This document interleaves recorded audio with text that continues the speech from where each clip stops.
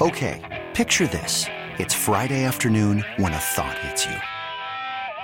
I can waste another weekend doing the same old whatever, or I can conquer it. I can hop into my all-new Hyundai Santa Fe and hit the road. Any road. The steeper, the better. Because my all-new Santa Fe is available with H-Track all-wheel drive, so I can hit the trail without a worry in the world. Heck, with 3 rows and best-in-class rear cargo space, I can pack the whole family in with all our gear. We've got available dual wireless charging for our phones, so we'll never lose touch with civilization, and we won't lose touch with the primordial power of Mother Earth. So which is it? Waste the weekend or do something a little more epic? And conquer it in the all-new Hyundai Santa Fe. Visit HyundaiUSA.com or call 562-314-4603 for more details. Hyundai, there's joy in every journey. This episode is brought to you by Progressive Insurance. Whether you love true crime or comedy, celebrity interviews or news, you call the shots on what's in your podcast queue. And guess what? Now you can call them on your auto insurance too with the Name Your Price tool from Progressive. It works just the way it sounds. You tell Progressive how much you want to pay for car insurance, and they'll show you coverage options that fit your budget. Get your quote today at Progressive.com to join the over 28 million drivers who trust Progressive. Progressive Casualty Insurance Company and Affiliates. Price and coverage match limited by state law. Play ball! It's 30 with Murdy, with your host, Sweeney Murdy. Well, this is, in my judgment, the best script I've ever written out of the 34, 35. It's the one that's gotten the best response. And this is the one that's been closest to being made probably about 7 or 8 times. I've always described getting a movie made as like opening up a lock with 15 tumblers. Mm-hmm. And I've gotten to 13 and 14 on this one, and I couldn't quite push it all the way open.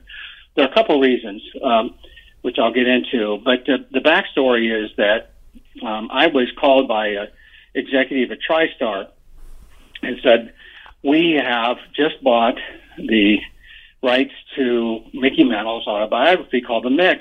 Mm-hmm. And would you be interested? I said, well, absolutely. He was my childhood hero.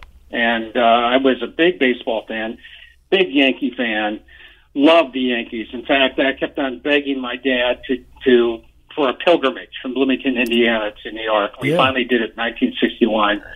Saw a doubleheader with Kansas City. It was such a meaningful experience to me that I remember hopping out of the stands and grabbing grass and dirt and putting it in envelopes to say, I was there. Wow. Hallowed ground. And a security guard running after me. But, at any rate, I read the book, but I didn't see a movie there. It was a collection of anecdotes. Mm-hmm. And I knew, everybody knew the basic story, that his dad and, working him out left, right, switch hitter, so on and so forth. And I was very well aware of his history, and I'd heard rumors about his drinking and carousing and all of that. And it was in there, some of it, a lot of it. But still, there didn't seem to be a last act. There didn't seem to be, what's this all about? Or, what's the movie? Mm-hmm. So the TriStar said to me, well, we would like to get you and Mickey together, and because he said that there's things that he didn't put in the book that maybe you'd be interested in. That really intrigued me. Mm-hmm. And so I said, okay. I flew with an executive to New York, and it was that time he told I said, why was I called? He said, well, we were in discussion with Mickey. We wanted to find a writer who fit his sensibility, and we were asking him about what movies he had seen lately did he like. And he said Hoosiers was about his favorite movie he'd seen in like 10 years. Wow. And you have no idea how much that meant. That was like really special. Yeah. So I was feeling really great, really positive, and excited to hear all these stories. We end up going to a restaurant. I can't remember. It's an Italian restaurant. And he was sitting in the back. There was a security guard to make sure no one approached the table. And he was so drunk at that time. And he kept on ordering, I'll never forget, Stoli on the rocks with a twist. And I tried to keep up with him, but then I started getting a little blurry-eyed. But the stories that he started to spin were really kind of not really, they weren't movie stuff. He would tell me all these stories about, let's say they were having to do with women and they were X-rated. Yeah. And then he would say, oh, well, you can't use that. You can't use that, you know, right. I'm married. But he was with another woman at the time. So, you know, I was kind of confused by the whole thing. But then I was waiting and couldn't wait to talk to him about his dad, because I thought that there was something really fundamental about I felt that there was a complicated relationship there, and that it wasn't just all positive. And I brought his dad up, and he kind of changed. And he said, "I really don't want to talk about my dad, but I will say he's one of the greatest men who ever lived. I ever knew, and that's all you need to know." And that's when I knew that whatever hole was in his soul, whatever pain he was carrying, I felt was directly connected to his dad, because the only time that he really became raw and sensitive and vulnerable. And he got so drunk afterwards, he said, I have to go home. Let's meet for lunch. And then we met for lunch, and I was telling him, I said, I don't know what the movie is. I can't get anything out of him. And I hope he's, you know, now maybe sober, we'll have a better time.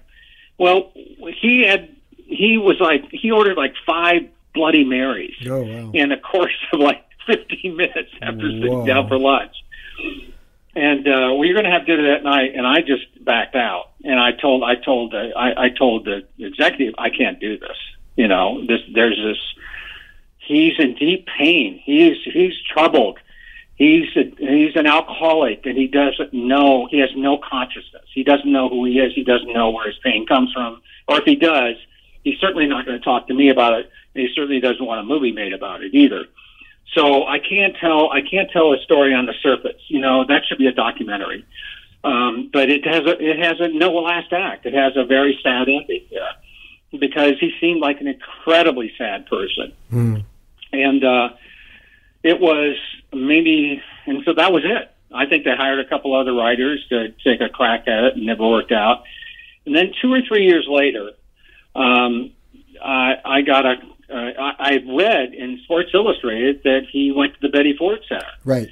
And it changed his life. And he came out, and Bob Costas wrote an article in the Sports Illustrated, and I remember thinking to myself, well, that's the movie. He now has a last act. He's come to consciousness. Yeah. You know, and he's really fessed up. And he also helped 2 of his other sons go into the Betty Ford Center themselves. One of the sons and his wife had been there, and they convinced him to go. But he became, a true believer in how it changed his life. And he lived in the truth. And I thought that there was a movie there. And I never pursued it, but I got a call from the producer, a guy named Larry Melly, who was friends with the family.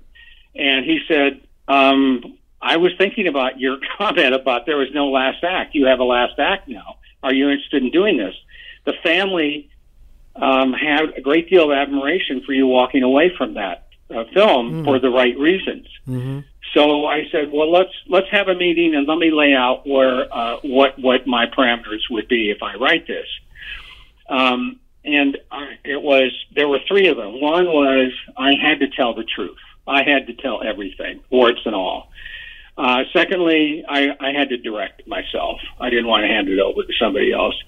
And third, I needed to talk to somebody at the Betty Ford Center. I need to know. I don't know anything about the 28-step program, although my brother and sister had issues in the addiction world, and had not done Betty Ford 28 days, but had been going to meetings. And so I everything was satisfied. They said yes to everything. And it was arranged with the president or the head of Betty Ford that I go into the Betty Ford clinic as a patient. I think it's called Professionals in Residence, which is they do it for therapists. And it's a way of understanding the process by walking in the patient's shoes. So I did that for 5 days, and I was also assigned to Mickey's group therapy leader and the person who guided him, during the 28 days. And they signed a release of confidentiality so that the counselor could talk to me about what happened with him and how he changed over that 28 days. And that was the movie. That was the movie. So I wrote a script that was basically flashbacks from the group therapy sessions. Not necessarily chronological, but it was about his own coming to consciousness and personal growth, and how the external hero didn't ever feel like a hero internally, but he internally felt like a hero when he finally got sober. And unfortunately, he lived another year, so I never got to talk to him after that. But that's the script I wrote, and I wrote it for 20th Century Fox, and the president of Fox said, everybody loves this script, but it's so dark, it's so depressing. Right. I said, ends very positively, and he comes to his truth with his own. The key was his relationship with his father, by the way. And he said, too dark. Unless you can get Matt Damon or Brad Pitt to do it, we can't do it. And it was submitted. I know both of them, and it was submitted to both of them, and their response was appropriate in this way, which is they were in their mid to late 20s, and they said this movie needs to be double cast. You need to have a young Mickey when he was vibrant and such a superstar, and then you needed the 61-year-old Mickey who was dissipated, who was destroyed, who looked like death warmed over when he got into the Betty Ford Center. He said, the young Mickey is not that interesting. I mean, it's not that complicated. There's an Academy Award in the older man. So that's why they passed on it. It's, as I said, we've had various people have almost gotten it made, trying to figure out how to get it made all these years, and we still can't, but we've never stopped trying. Do you think it's... I can tell you it's in the hands of somebody who can get it made right now. Really? That's how close we are. Wow. So, I mean, and as you said, you've gotten to step 13 or 14 out of 15 many times. Do you feel confident in any way that this is ever going to get made? Well, let me just tell you about what I learned about being in the film business for 45 years, which is you are never confident that anything will ever get made, but you are always hopeful. Okay. And you always believe there's a possibility. You could spend the weekend doing the same old whatever, or you could conquer the weekend in the all-new Hyundai Santa Fe. Visit HyundaiUSA.com for more details. Hyundai, there's joy in every journey.